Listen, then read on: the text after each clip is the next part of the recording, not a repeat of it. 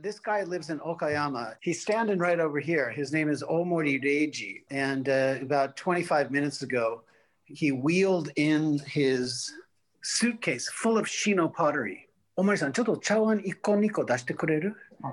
He's got this feel to his work that is supernatural, like he's not trying to put on any airs.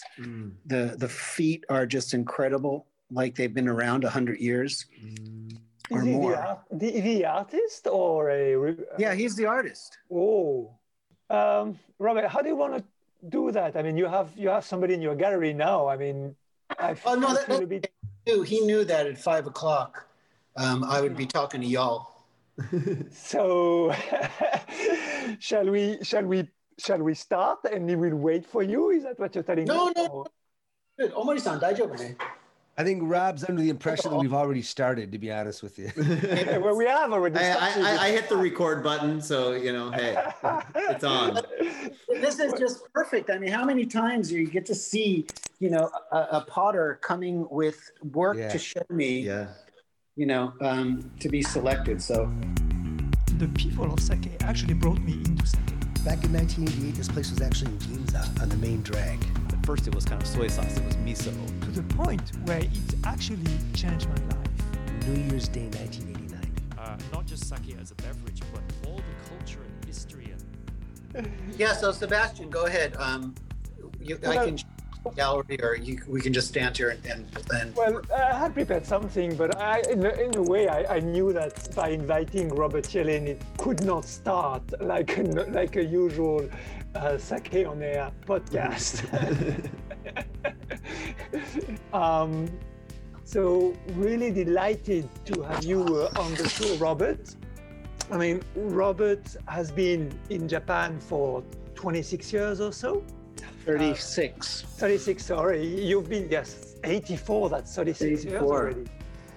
And shortly after arriving in Japan, you fell in love with a pair of Guenomi, isn't that right?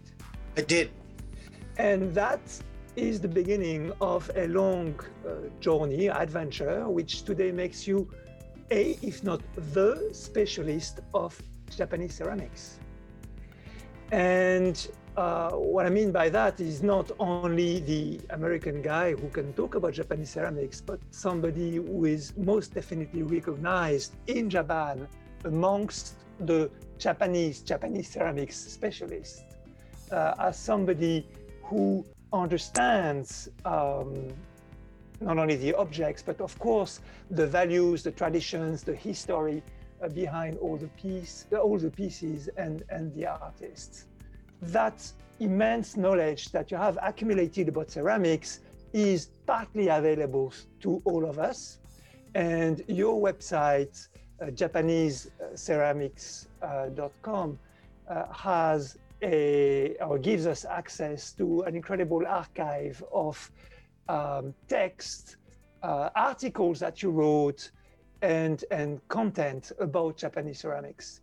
And last but not least, you happen to live in Kyoto, and I'm extremely jealous about that because you live right in front of the Philosopher's Pass, right there, to Silver Pavilion, and well, I think most of us would like to be able to say that. It's like a dream. It certainly is like a dream. And this year, we moved into this wonderful house gallery that everybody is welcome to visit when they're visiting Kyoto. Just one thing, Sebastian, my website is JapanesePottery.com. That's absolutely right, and I'm sorry about that. No worries. And it's a pleasure to be here. I follow all that you do on Sake on Air, and so I thank you for inviting me on your show to talk about that. Thank you very much. And let me welcome our three hosts, co-hosts for the day. We have one of your good friends, the American sake expert in Japan, John. Hello, John. We've said hi before, but by way of quick introduction, Rob and I, for, I don't know, what was it, 10 years or so, Rob? Once a month or so, we would do these sake and pottery seminars in Tokyo that were just so much fun. It was a blast. I mean, one of the highlight decades of my life. John and my life kind of have a parallel unfolding about what we have gotten ourselves into, via just an encounter. And it's funny because the first sake that we both went, wow, was Oyama from. Oh, wild. Nice memory. Cool. Yeah, Oyama. Yeah, it was for me. I guess I forgot that it had been for you as well. Yeah. So it's like, oh my God, that was the epiphanal moment. And I was reading John's columns when he first started writing. Oh yeah, now there's somebody out there besides Kondo Hiroshi with the foreword by George Plimpton about sake. There's a guy writing about it. And I remember I either sent you a postcard or I faxed you. I go, there's vessels around there. Yeah, right. And then you wrote about that a couple times. And I go, hey, look what this dude's doing. I could probably do the same with pottery because I was teaching English. You were an electrical engineer. And then you introduced me to my first editor, who was Alexander Mackay Smith IV. And he'd been looking, I remember he told me, I've been looking for a Japanese ceramics expert for years. Yeah. Up hands in the phone. He goes, oh my gosh, we've been waiting for somebody. It's such a vital part of Japanese culture. So, that led into the column that I wrote for a while called Ceramic Scene. And we did these seminars at Mushu first. Remember Mushu? Yeah, I don't think anybody does but you and I, but yeah. It's been gone for a long time. Where is Mushu? Oh, it was gone, but it was right at Awajicho intersection. So just a little bit west of Marunouchi. All right. And let me say hello to Rebecca as well, who's with us. Hello, Robert. I was just telling the team that every time I go to Kyoto, I try to pop into your gallery, but you seem to always be out at tennis. So I need to give you a heads up, definitely, when I'm coming, because I tend to interrupt your tennis time. Please interrupt my tennis time. Down the street, there's this amazing quirky sake expert bar runner. His name is Koyama-san. He has a place called Yoshida Sakamichi. And it's fabulous, like a hidden gem. And I would love to take you there. So please. I'm on the next Shinkansen. Don't worry about it. Please. And last we have Justin as well, who has opened the session for us. Yes. Justin Robert. And I, we've not personally met before. I know we have been connected for some time, but we have never actually connected directly. I just sort of assumed I would be in Kyoto and there would be, some fate of the world that would just bring us together. And for some reason or another, it just hasn't happened. So I look forward to when we can all cross borders easily. Exactly. Thank you so much for sitting down with us tonight. Oh my gosh, my great pleasure. I mean, I got guinomis everywhere here, and teacups and flasks and beautiful katakuchis, and it just makes drinking so much more enjoyable, for at least for me. I remember when John and I would do these seminars, 90% of the people, they just want to drink. It doesn't matter if it's a paper cup or a plastic cup or a coffee cup, just fill my glass, and then another 10% were like, you could see their eyes kind of perk up and they go, well, this is interesting how sake has these vessels which were specifically made for the enjoyment. So, I just tried to share that, with people around the world. And again, this is the sake cup and tokkuri section of my gallery. Yeah, so go ahead, Sebastian. I'll just follow. Can you share a little bit of your knowledge with us and with our listeners? We're very much interested to understand a little bit about the history of the various shapes that are used for sake drinking, or for the enjoyment of sake, as you say, and understand the differences between these shapes and how they're called. Yeah, well, Japanese pottery is the history goes back to Jomon, 16,000 years ago. And they were making vessels for drinking back then. They weren't very durable. That's why not many survive, because there was no kilns back then. Everything was open fired and pit fired. And kilns, which are covered ovens basically, were introduced in the 5th century via Korea. And then you could vitrify and make hard stoneware vessels which held liquid much better. And of course, when the tea ceremony came into prevalent and popularity, there were the kaiseki meal, so there were different vessels being made. There's where to begin. The history of Japanese ceramics is just incredibly deep and long. And I know a lot, but there's a lot I don't know. And so I just started learning on myself, basically.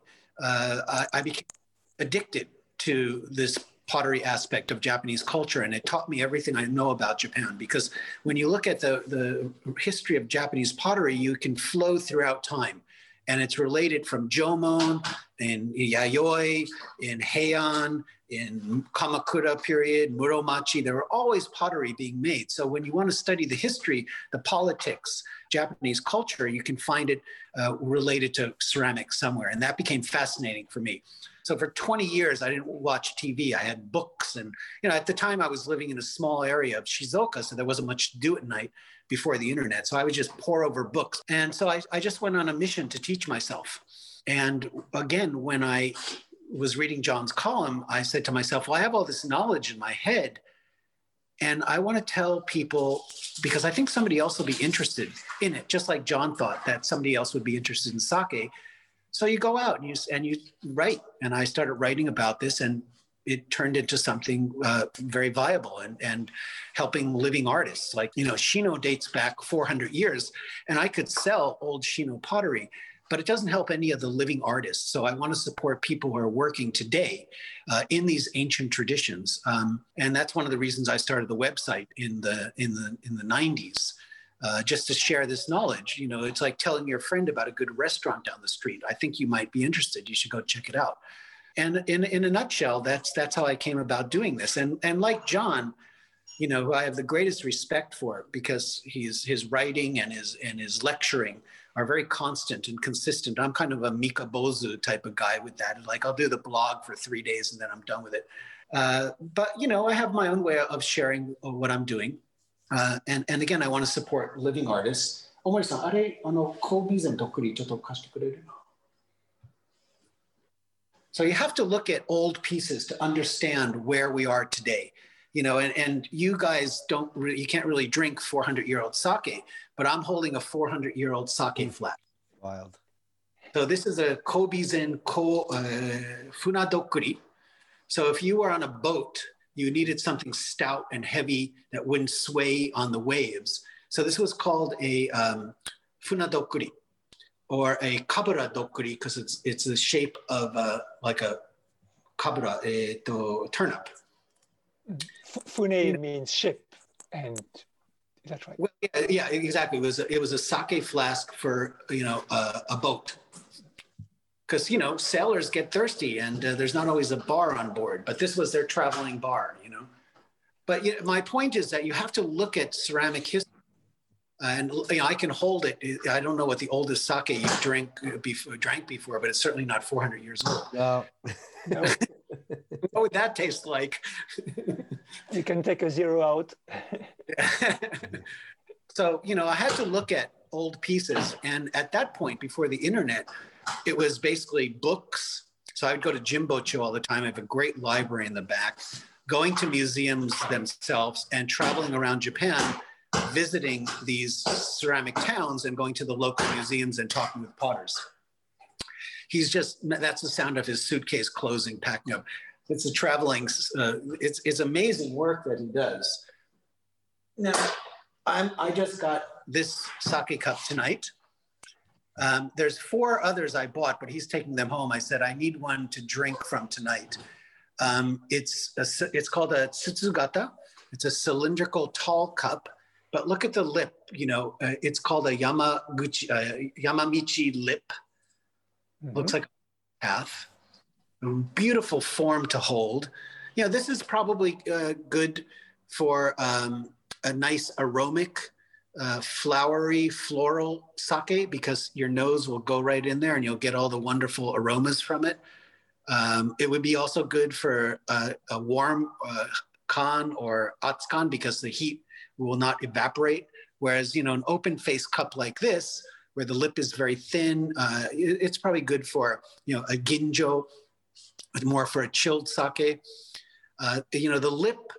And I remember, John, do you remember you doubted me once? I go, John, the sake cup is going to change the flavor profile of the sake. And you go, get out of here.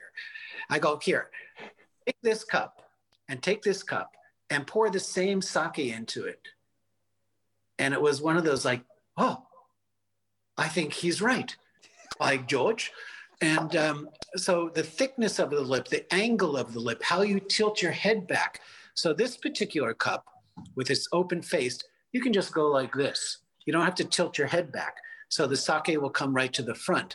But this long cylindrical one, I've got to go back like this. The sake will go right into the back of your mouth where you know, your taste buds sense different flavor profiles. So, you know, and here's a black sake cup. So how good would Nigori look in here? Beautiful. Right?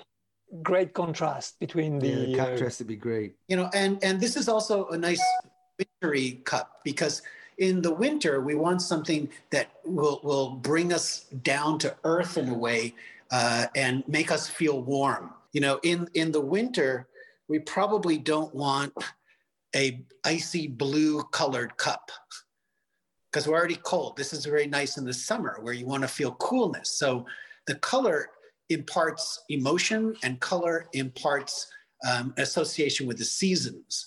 So just like with Japanese cuisine, seasonality is important in choosing a sake cup.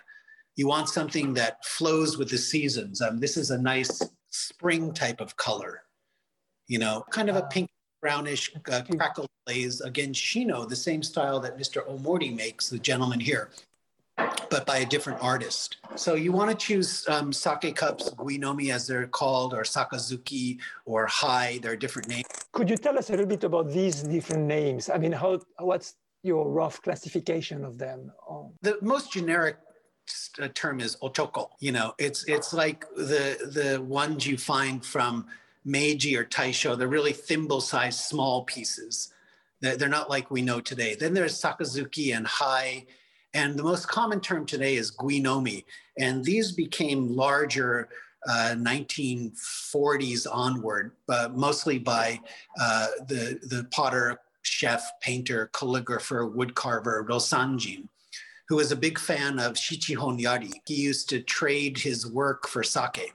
There's a big sign board above there. So Shichihon Yari is in Shiga Prefecture. In Shiga. Can I interject right there? I went down to visit Shichihon Yari one time, and as Rob pointed out, there's a big, what do you call it? It's carved, it's calligraphy, but it's carved, right? And it was like, he says, this is Rosanjin did this. I'm like, holy mackerel. I just had to take a picture of it.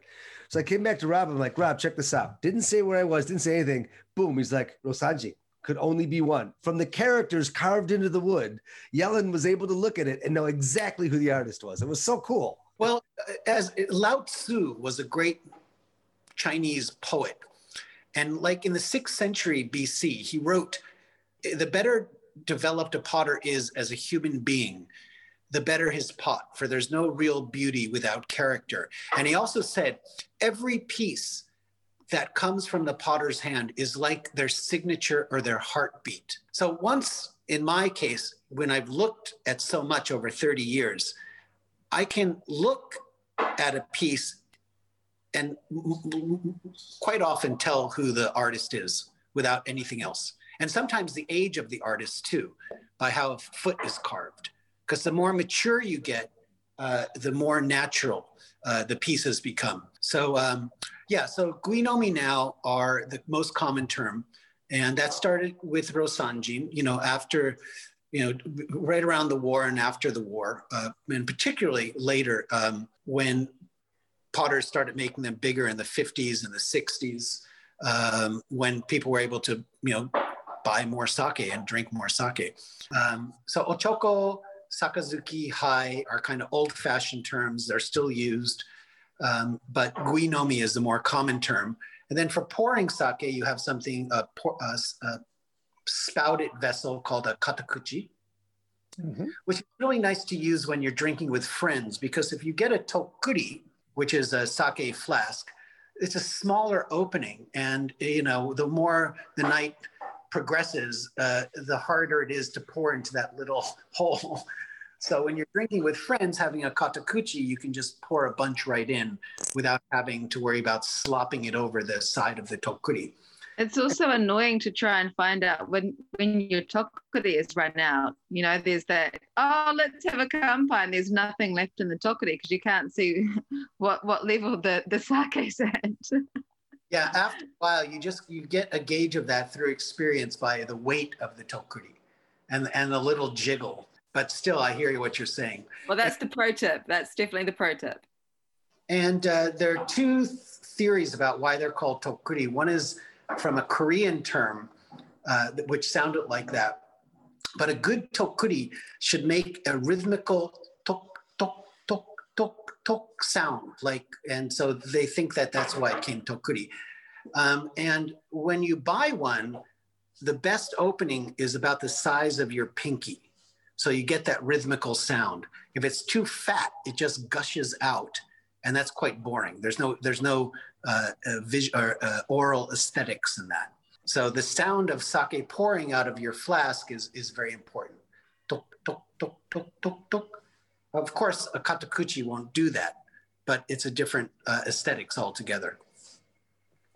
Katakuchi is great if you've got an ishobin in particular, because so a 1.8 liter bottle, because it's quite hard to pour.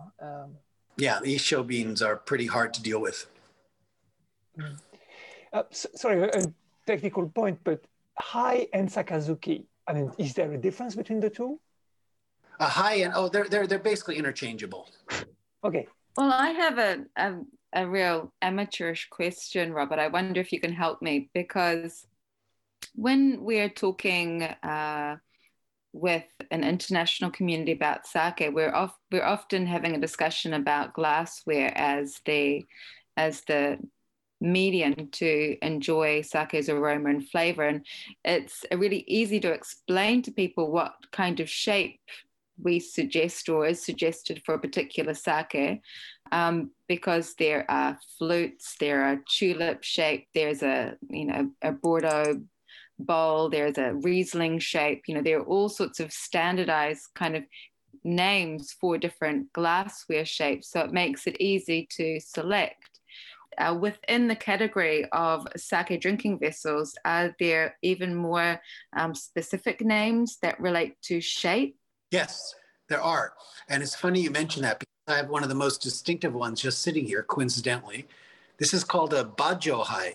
And ba is horse, and bajo is like riding a horse.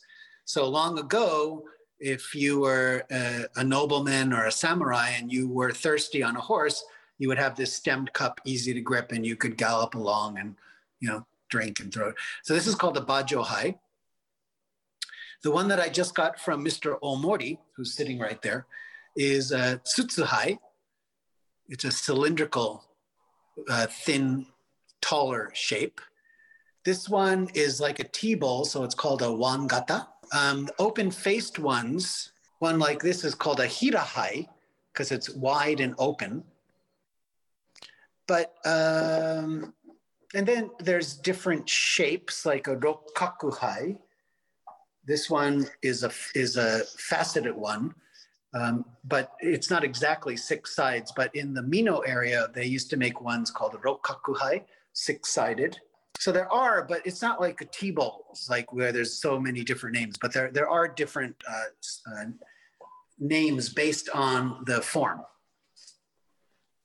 And have you been able to draw some, a matrix of what shape goes well with what type of sake, or is that? Sure. I mean, something open-faced like this, where heat will dissipate rather quickly, I would say is better for a, room temperature or chilled sake.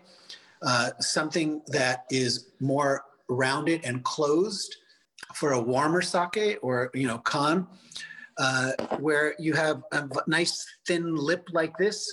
You want the sake to kind of flow to the front, where you're going to taste all the fruitiness and floral aspects of it.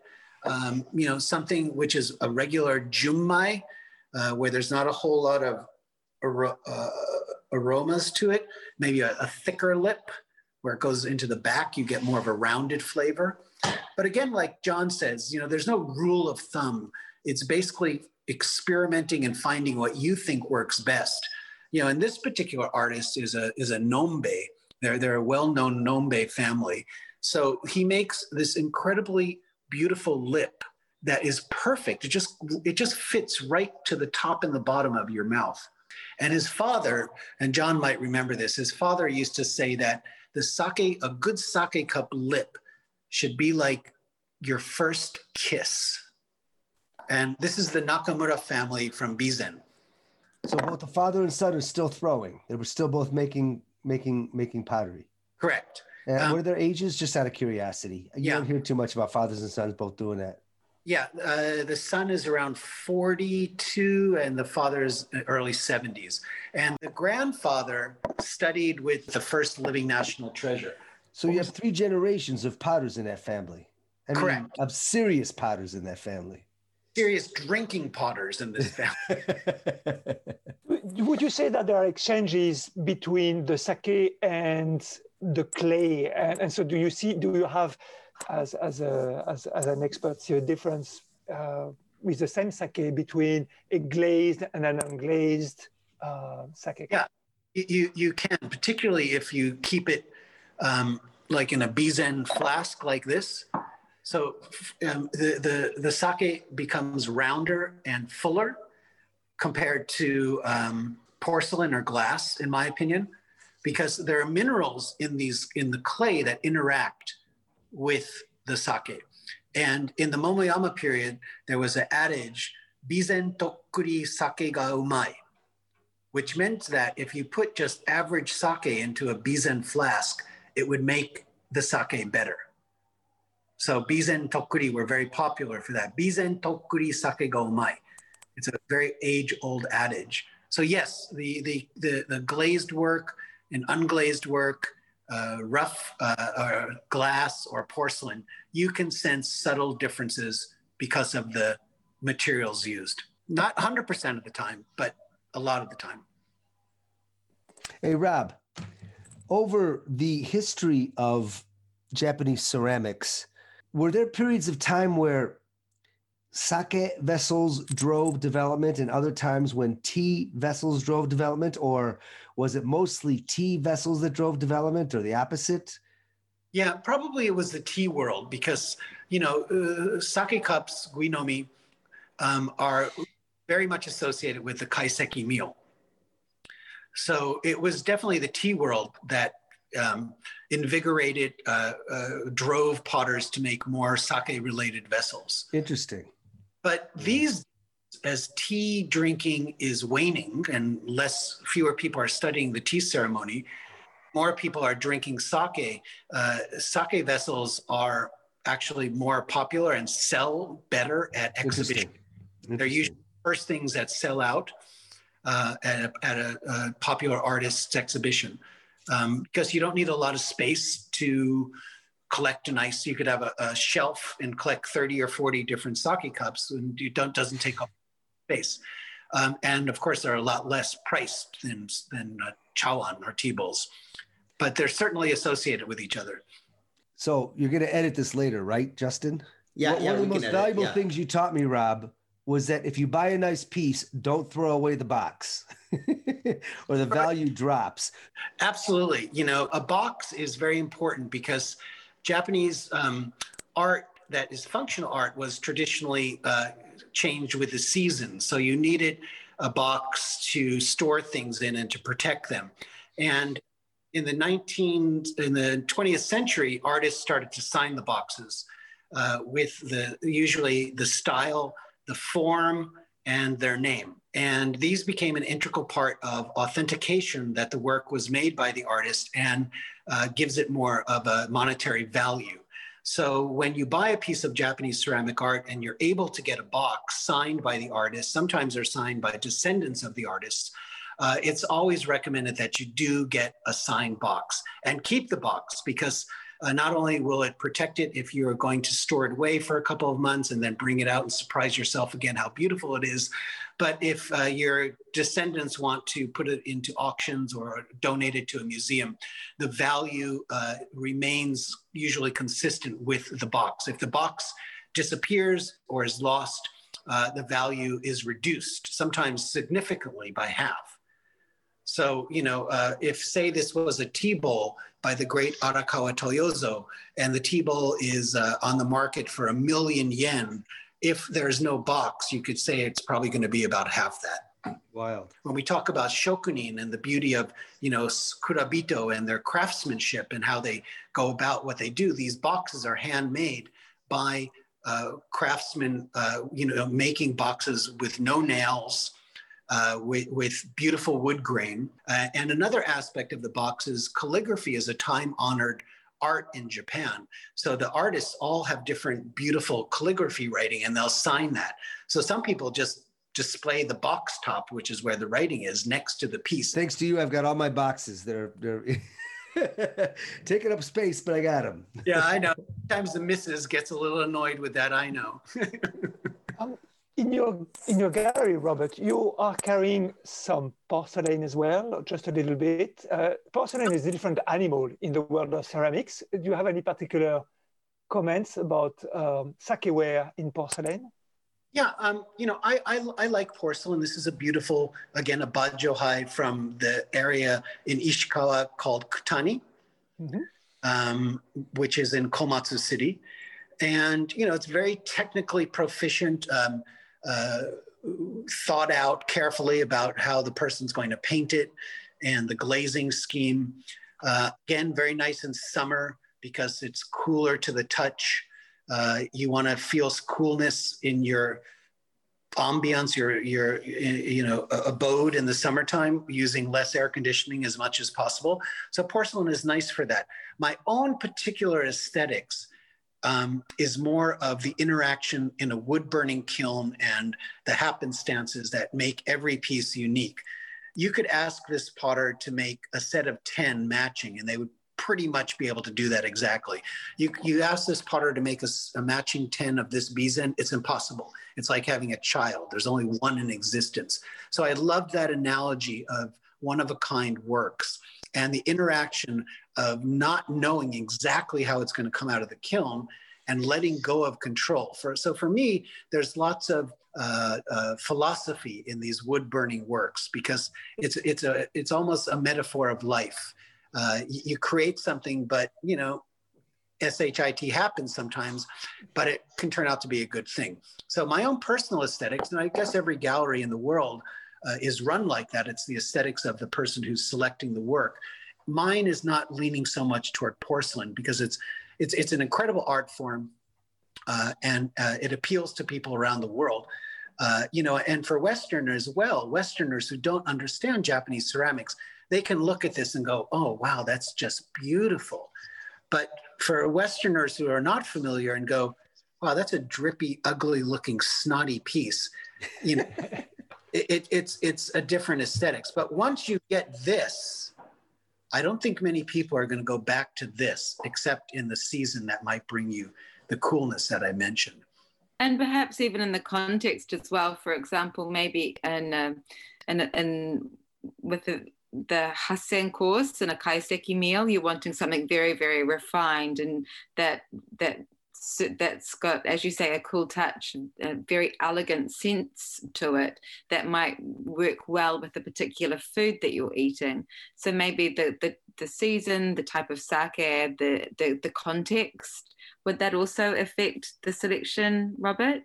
Absolutely. And even the city, in Kyoto, with the kaiseki meal and the refinement of that, they're not using a whole lot of bizen stoneware or shigaraki stoneware. It's more lighter types of smaller pieces, often like Mishima, this is a very small piece. Mishima is an inlaid Korean style that many potters in Kyoto make. So even the area where you're going to dine in will affect that. Actually, it's funny you brought up Mishima because, as you know, I used to live quite near Mishima City. And when I moved to Japan for the first time, I moved from South Korea and I went to a gallery in Mishima and I saw Korean pottery there. And I was like, oh, wow, you've got Korean pottery. And said, no, it's Japanese. It's called Mishima. And I was like, what? Hang on a minute. So I think it's important to remember that a lot of Japanese pottery aesthetics actually came from across the road. It's very true. Celadon from China, Mishima from Korea. There was a great scholar potter in the 20th century named Koyama Fujio. And he's the person who nicknamed the 6 ancient kilns of Japan. And he said that China is the father and Korea is the mother of Japanese ceramics. So there's a great indebtedness to them. And, talking about porcelain, it was 2 captured Koreans from Hideyoshi's invasion that went down to Arita and found the stones necessary to make porcelain. Robert, would you mind just sort of touching upon sort of the regional relationship between yakimono and things like and different pottery and ceramics? Because I mean, that's such a huge part of it. Just sort of letting our listeners know kind of what that relationship is like, and kind of touch on kind of the diversity and. Yeah, well, regionality, just like sake, is very important. I think John was talking yesterday about like in Nagano, where people are in the mountains, they're having pickled foods, they're having salted foods, so they need a rough sake, not like Kyoto where it was very, tender of sorts. So a place like Mashko, which is known for its Mingei style folk craft ware, they would make very hardy, sturdy, durable sake vessels, and the first living treasure was Hamada Shoji. He said, you could roll my pot down the road like a bowling ball and it'll still be intact, because it's a rustic folk craft town. With pottery, the main character is clay. And there, Japan being such a mountainous region, every area that is well known, their defining characteristic is the uniqueness of their clay. So for Bizen, it's a iron-rich, it's called tazuchi, which is a tambo, a rice paddy clay. So you dig 3 meters under the rice paddy and you get this iron-rich brown clay. It's very so that's called tazuchi. For shigaraki, it's more of a lighter mountain clay that's embedded with feldspar stones that kind of burst out to the surface. And it's a very unique clay only found in that area. When you get down to Yamaguchi, it's kind of a sandier clay. And again, he left this one area unglazed to show you the beauty of that. So Hagi is a very coarse, it's known to leak a lot because it's fired at a lower temperature and it's got all this little grit in it, similar to karatsu. So Justin, the point is that every region has its unique characteristics due to the clay, and not every region has good clay. That's why, you don't find a lot of potters in a historical sense in the Izu Peninsula where Rebecca and I lived. But nowadays you can pick up your phone and call your clay broker in Shigaraki. They'll have you blend the clay and you can have a ton shipped out to anywhere you want. That's pretty wild. I think that's true with rice as well. You can. I was going to say that. Yeah.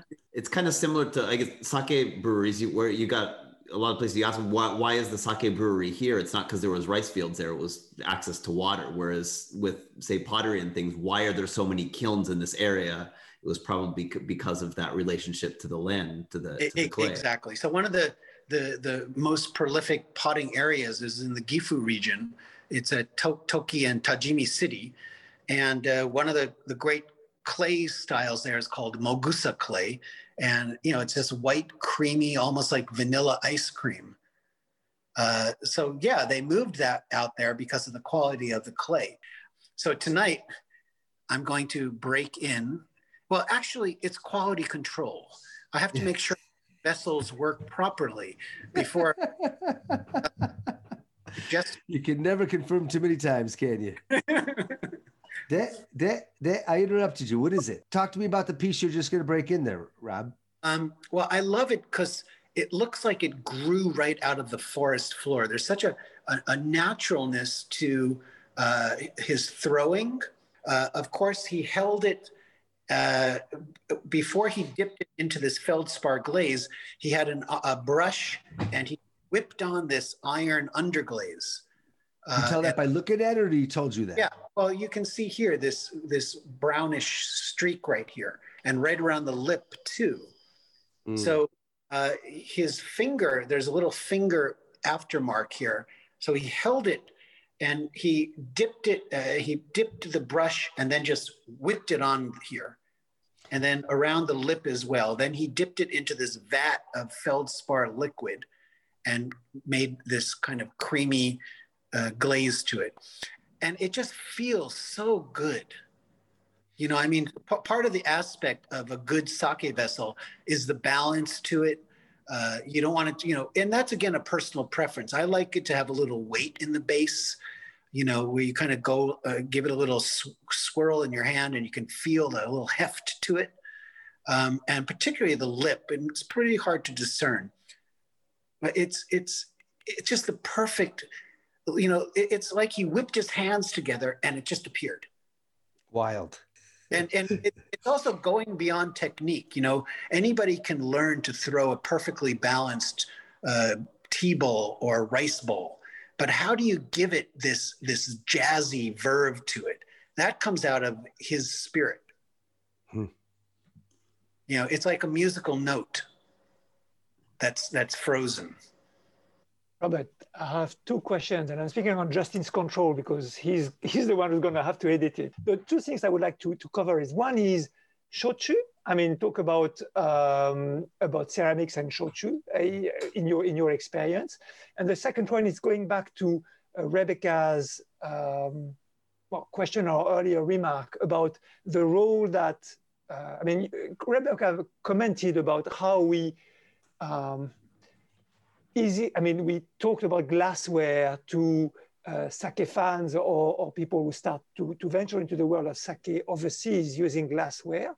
And so my question is about the role that Japanese ceramics can play in the promotion of sake overseas. Yeah. Well, first off, I think the glassware introduction is a great entrance for people to appreciate sake overseas, because they can associate it with things they're familiar with, like drinking wine. So you give, sake to somebody who's not familiar with it in a cup like this. They can't see the color.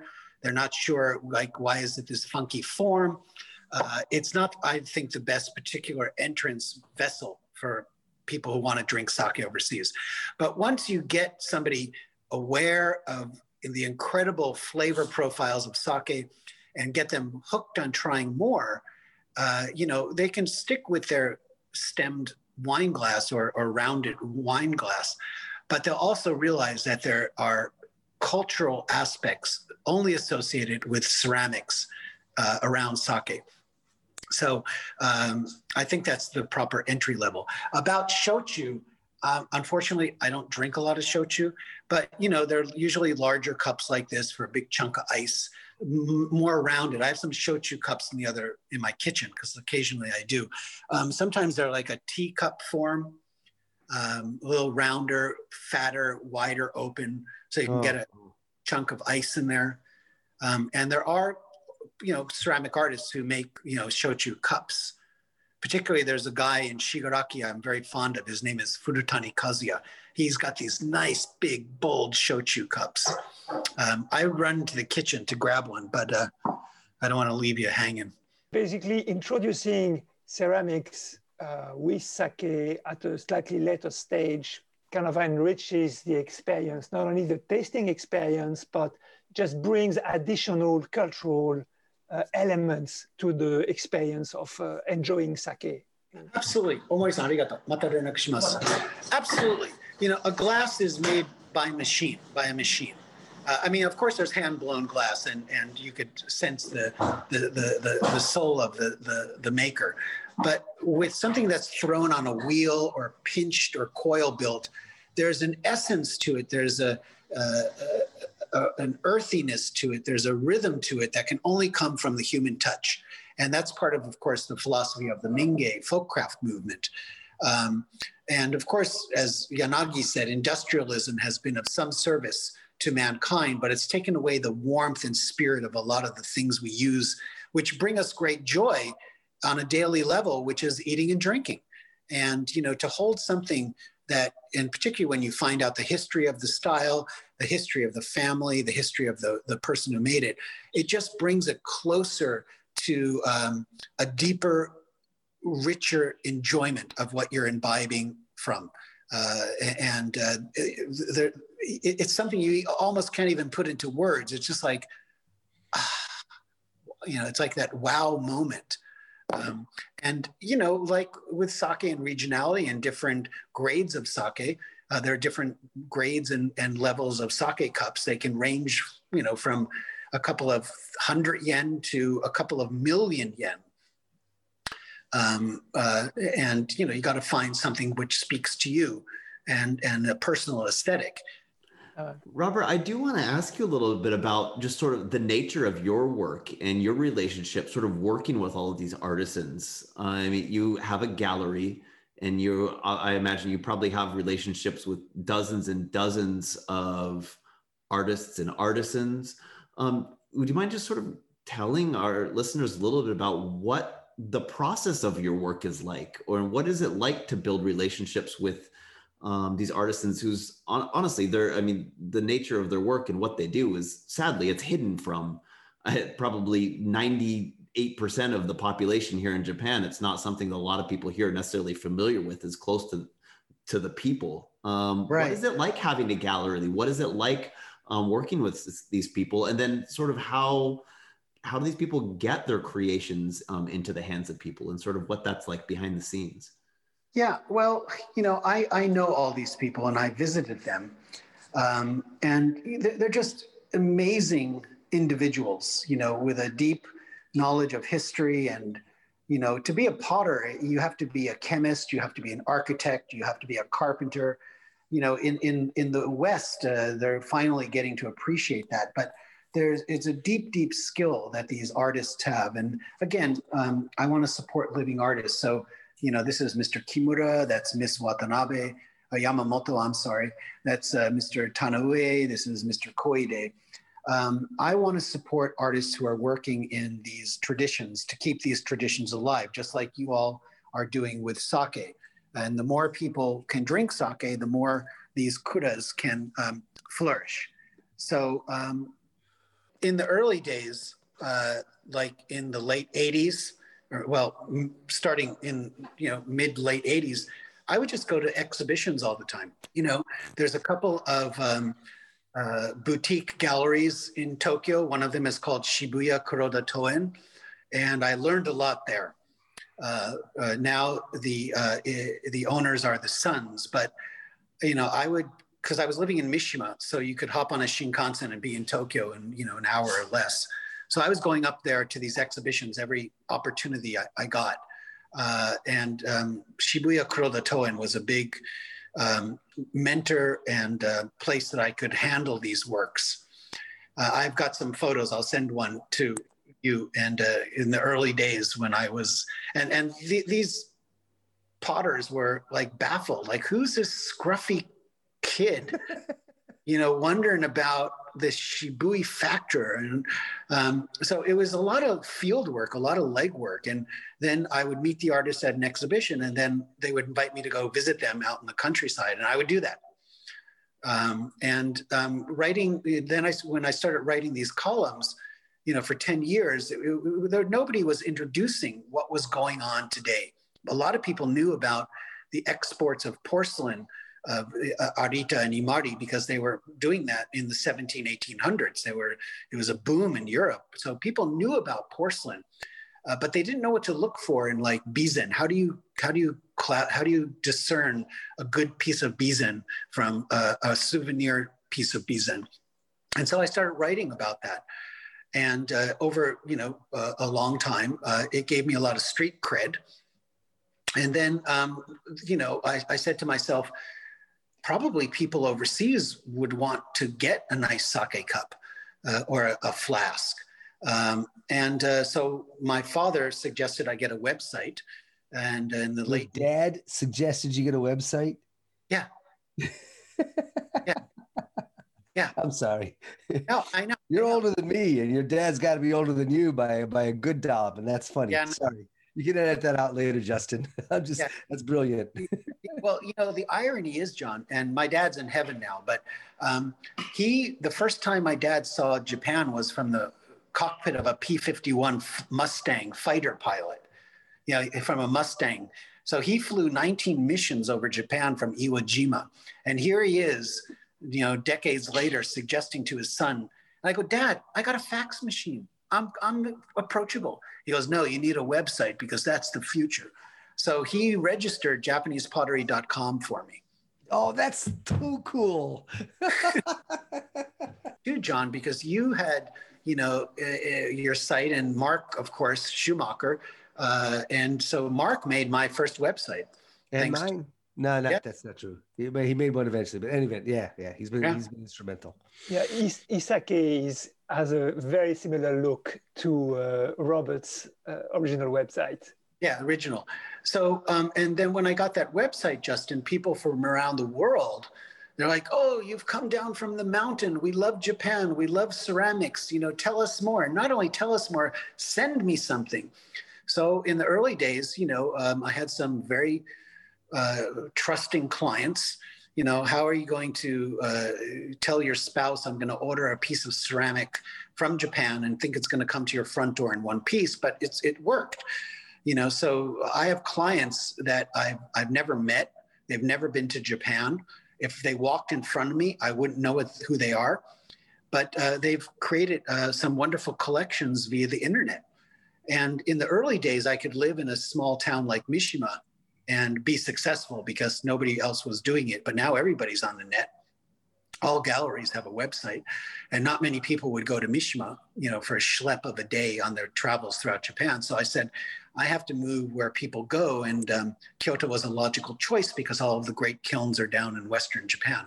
So that's one of the reasons I moved to Kyoto. And before Corona, during the spring and the autumn, we had people from all over the world coming into the gallery. And I don't care if people buy a piece or not. It's all dei. I just want them to learn about Japanese culture and the significance of pottery and the enjoyment it brings to the daily things that give us great pleasure, eating and drinking. And if they walk away with that knowledge and insightfulness, then that makes the visit all to me worthwhile. This is, it's not about money at all. I never got into that. That's a secondary thing. It's more than a mere transaction. It's a sharing of what we love about Japan. And, I think that comes across with my clients. So now, we have clients all over the world. I put a piece on Instagram a day just to show some people something beautiful, in my opinion. And if somebody wants it, that's great. If they go, wow, that was a really nice thing, that's great too. So that's how I connect with people. Yeah. I imagine a lot of people who haven't necessarily had the opportunity to come to Japan and go and visit galleries or see these, this is a world that on the internet is very enticing, but they don't have necessarily a lot of opportunity to really come in contact with in a real way. But a lot of people interested in sake, they hear about the different types of pottery and ceramics, and they get that that's part of the appeal, but it's not something they're able to really engage with.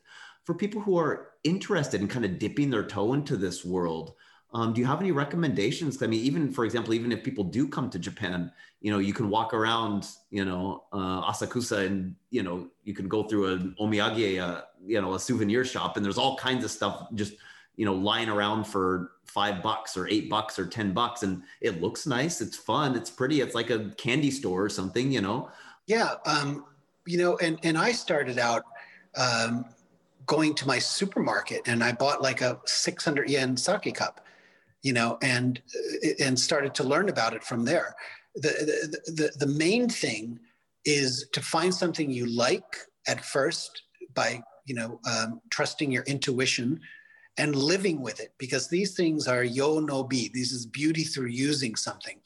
And find something that you want to use, and it could be an $8 piece. Why not? You know, there are lots of great $8 pieces out there, and there are a lot of really crappy $10,000 pieces out there too. So, and I think John and I used to talk about this. John would say, you know, basically with premium, with sake, you know, you go up to about 5, 6, 7,000 yen. And, you know, if you're going to spend 1,500 yen for a bottle or 3,000 yen for a bottle, usually the 3,000 yen bottle is going to be better for certain reasons. That's not the case with ceramics or art in general. Find something that suits your budget. Find something that appeals to you visually first, and tactily again second, that you want to just use and learn with it. You might outgrow it. You might change your style or preference over time. A lot of people do. You know, what attracted me 30 years ago doesn't attract me now. You know, we grow, we change.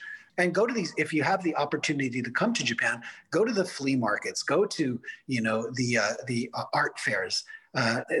There's lots of things that are good to be found there. Online now, there's dozens and dozens of people selling Japanese ceramics. You know, of course, the auction sites have them too. You know, don't trust everything you read. There's lots of things which are, you know, being sold, which are not as they are particularly made out to be. So find a reliable dealer or a reliable shop that you can work with, either by word of mouth or reputation. You know, send them your budget, and like I ask people to do for me if they're interested, and I'm happy to send photos. You know, learn about styles by just going online, and you know, it's so easy these days. Just go to Google and type in Bizen or Hagi or Mashiko or Tamba or Shigaraki or Echizen, you know, or Seto, you know, and you'll find visual examples. So attune your eye to how to differentiate between different styles. You know, at first it's a whole mishmash, you know, but after looking over, you know, months or so, you'll finally get to make a semblance of order. Oh, that's a Shigaraki style. Okay, I get that now. Oh, that's a Bizen style. I get that now. So the more you can visually look at things, and it's so easy now, again, because of the net, the more you'll be able to find out what you like, and stylistically wise, form wise, and price wise. That's excellent. Oh, that's great advice. See, now, so I've been just living like up to my eyeballs in sake and sake related things for the last few weeks. I was really excited to crack a bottle of wine this evening, actually. But now after looking the idea of just using a regular wine glass just doesn't even sound appealing to me. I think I'm switching to sake just so I can like. You know, glass is fine, but it's an amazing vessel. But to me, I like to feel the spirit of the maker, just like you like to taste the spirit of the toji. And you can only do that with handmade things. And I remember my mother, you know, she used to drink coffee from like a Snoopy coffee mug. And there's nothing wrong with Snoopy. I played tennis with Charles Schultz. I love the guy. But, you know, it's a machine-made thing. And once I gave her a Bizen coffee mug, she could never drink even water from anything else ever. One of the best things you can buy when you come to Japan is your own guenomi, like my guenomi, the thing that you will bring back and use for the rest of your life. I mean, you actually might buy a few during your life, but just that very unique thing is a great memory to bring back. Absolutely. And they're small enough, you know, you can wrap them in your socks and throw them in your suitcase. And it's probably worth pointing out that this podcast will go up hopefully in time for the holiday season. So, you know, what better stocking stuffer than guenomi for one of your members? Guenomi are wonderful gifts. I biasly say so. No, that's great. That's great. No, I love how you touched on the idea of, you know, living with it, you know, and letting the idea of, you know, evolving, you know, over time, your relationship with that. I think it's very true for sake as well. You know, you find something you like, you find your endpoint, and over time you live with it, you enjoy it. But as you change and as time changes, it leads you to other things that you like, and you start exploring, and then you go back and revisit it, and you kind of brings you back to different times. And just the idea of really being able to live with, like you said, those handmade things. And they become teachers, you know. You'll find out more about the history of the Mino region, you know, the Sekigahara War, you know, and over time, the piece will change too. The patina will grow, it'll deepen. And I had a client who looked forward to waking up and seeing his Iga Unomi on the windowsill in the kitchen, bringing in light and creating shadows. And one day he dropped it and it broke, and he was in tears. And I said, send it back to me. And he did. And I had my mender do the gold thread kintsugi. I sent it back to him, and he was so thrilled. He said he was going to break all his pieces. But I advised him against that. And there's a metaphor here too. They're not as fragile as you think they are, like our bodies. But there's a beauty there that is fragile, just like us as humans. And it's a vessel, just like our mind is a vessel. So there's lots of metaphors for me in these works. I think I'm being called to dinner. How much longer? That's all right. No, you know what, Robert? That was the best way you could have wrapped it up for us. I think. I think we're all being called to dinner at right about this time. You wrapped that up beautifully. I've got nothing. All right. Don't need nothing after that. Something I should mention to our listeners, I don't know if you can get it in the editing, Justin, but Robert wrote a book. I mean, different books, different articles, but he wrote a book about Japanese pottery. And it's mostly about sake cups and flasks. So Tokore and Guenomi is called Ode to Japanese Pottery. And so that's available. You can buy it from Amazon, or you can buy it from the gallery, which is even better. So then you can start your quest there. Thank you. Better to contact me directly, because I've seen some outrageous prices on Amazon. Thank you, Sebastian.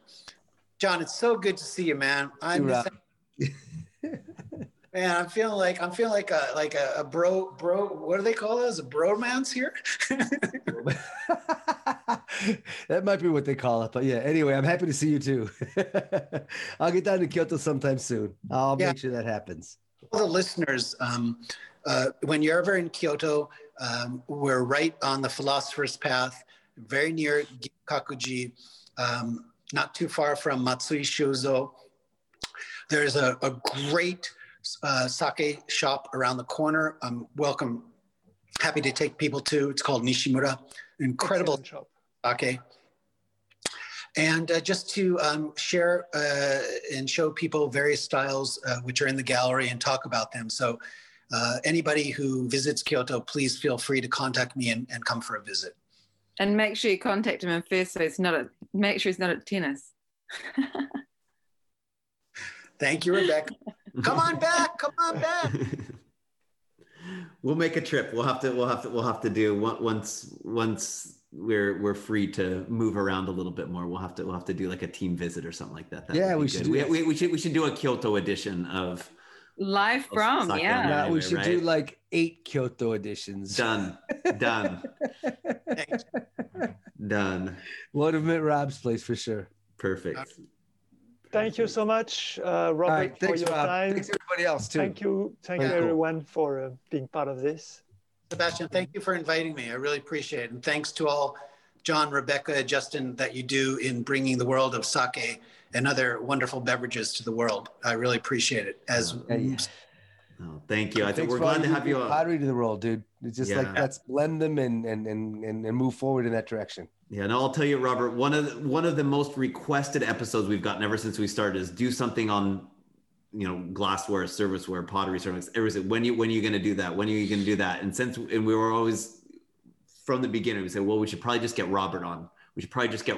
And so it's been about 2 years. So it's been a long time coming. So I'm very glad we're finally able to do this. And we'll have to continue this we'll have to live with this and let this evolve, and we'll keep this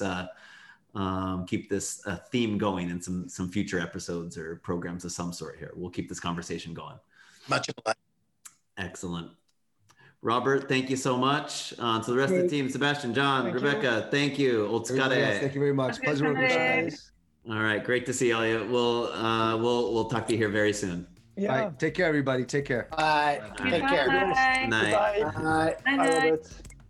And that will wrap it up for this week's episode of Sake on Air. Thank you so much for tuning in again this week. And if you happen to have any questions, you can get in touch with us at questions@sakeonair.com. Follow us on Instagram, Facebook, Twitter by searching @SakeOnAir. And actually, for those of you that missed out on the Sake Futures Summit 2020, we've got pretty much all of those episodes now archived on our YouTube channel. So if you want to go ahead and check that out, you've got your holiday viewing covered. Sake on Air is brought to you with the amazing support of the Japan Sake and Shochu Makers Association and broadcasts under normal circumstances from the Japan Sake and Shochu Information Center in the heart of Tokyo. The show is a co-production between Export Japan and Potsuke Productions. Have a great week, a fantastic holiday season, and kanpai.